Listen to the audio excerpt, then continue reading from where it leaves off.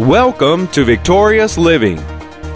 He is my lamb. He took my place. He bore my punishment. He bore everything that sin brought on the human race. He bore that in his own body on the tree so that I could be full of God and so that I could be attached, as it were, new birth, attached back to the life of God and begin to enjoy what the death, burial, and resurrection of Jesus really means to me.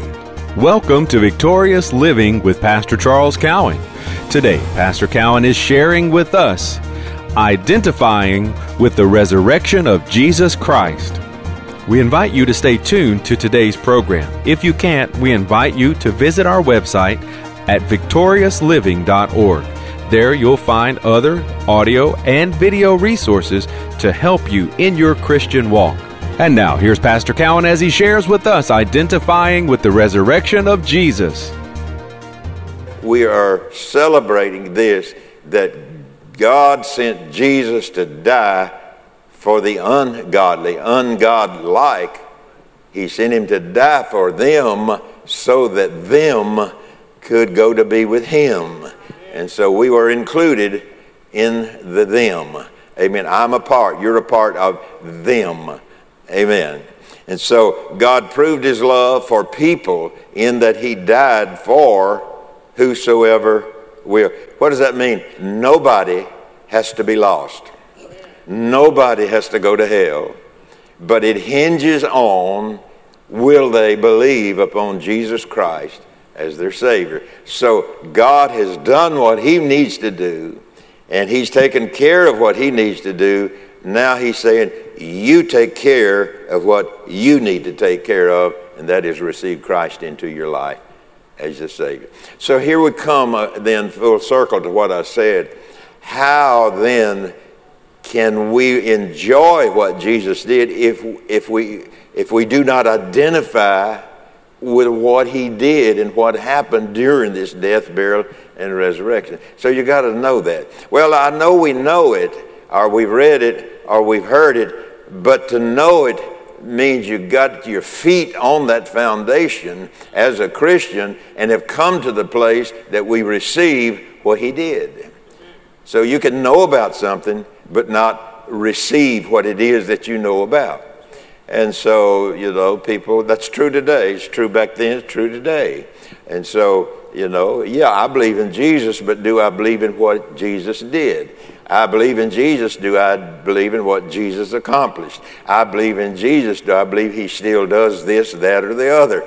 So you see, you can believe that Jesus is there, but until I believe in what he did in dying for me, God commending his love to me, until I believe that to the point that I can take my faith and bring it out of that realm that it's in, already finished, and bring it down here into my life, then I really, really have got my identification with the crucifixion going on when I can do that. So he set himself together, Jesus did. God proved his love for people in that he died for whosoever will. God set himself together in the same place that mankind found themselves in at that day. Well, what was that place? Man, through Adam, and we know the story, man through Adam, because of disobedience, what happened? It caused a detachment. That humanity was detached from the life of God. Now, that they weren't dead, they didn't die physically necessarily, but they were detached from the life of God that was in them, that God breathed into Adam when he created him. So he made Adam out of the dirt of the earth. That's what I say sometimes. We're all dirt in our bodies. We are created.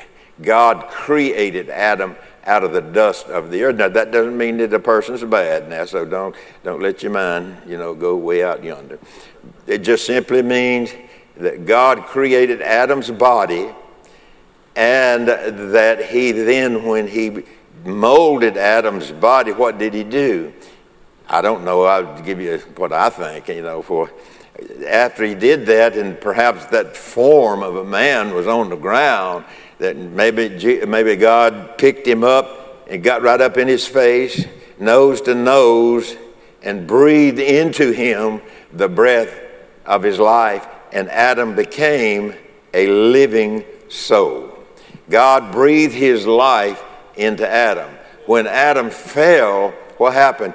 It detached, or that life was left him, and just left him alone without God, as it were, because he was living, he was breathing, but the life of God that God breathed into him was gone. He was detached from the life of God at that point. Now, he didn't lose all of his conscience of God or remembrance of God, but nonetheless, Adam was a dead being spiritually because the life of God was gone.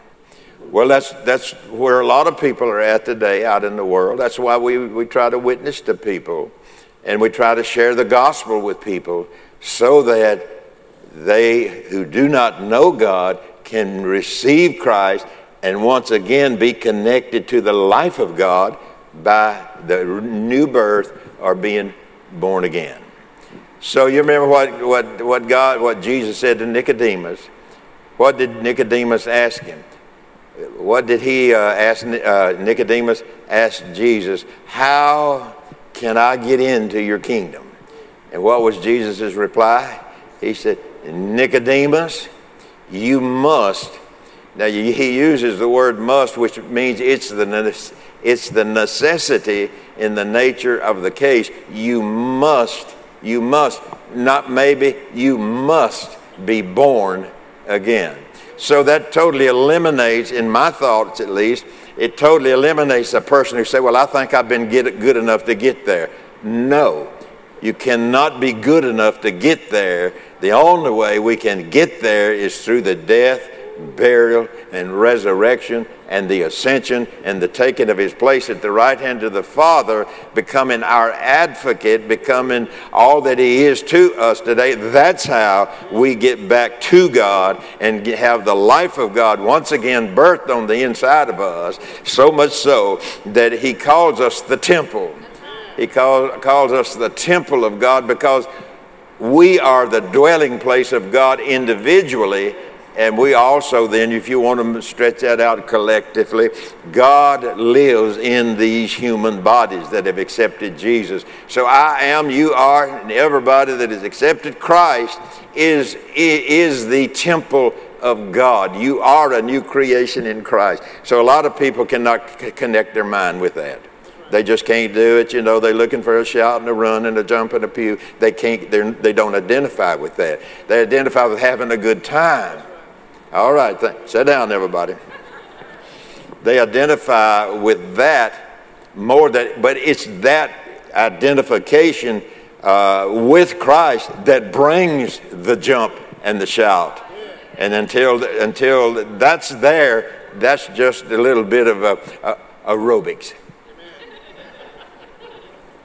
Amen. Okay, thank you. Thank you.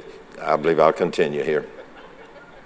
So God set himself together in the same place, or set Jesus together in the same place that mankind found them in, and that was lost, undone, detached, strangers to God and to the kingdom of God.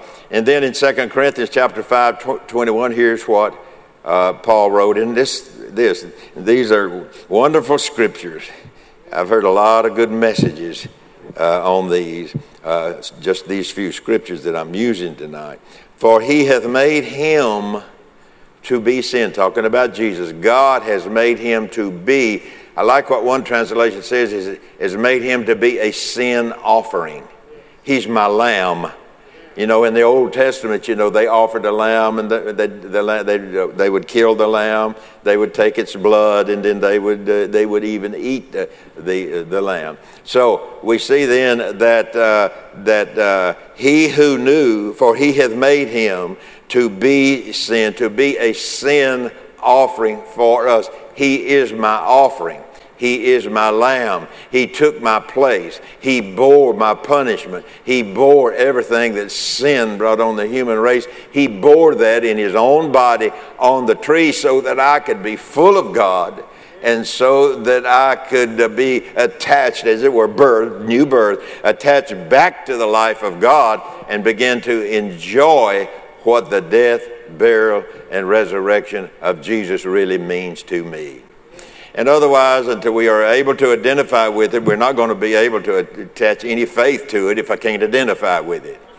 I may have heard it read, I may have heard it preached, whatever, but if I am not identifying with Jesus as my lamb and what he did for me, and also that God commended his love for me, and in that he sent Jesus, he who knew no sin was made to be sin for me, then when I begin to identify with that and get that down on the inside of me, I guarantee you my faith will rise to another level.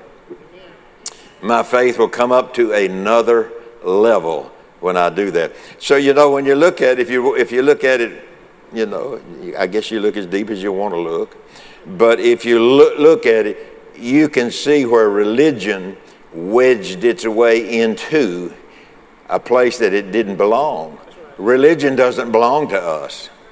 Religion is not to be a part of our family, but the whole world looks at, if you go to church, you're religious. No, if you go to church and understand what I'm talking about tonight, you're born again. You are a child of God. You are connected to God, and you are a citizen of the kingdom of God because you've been born from above. Hallelujah. Amen.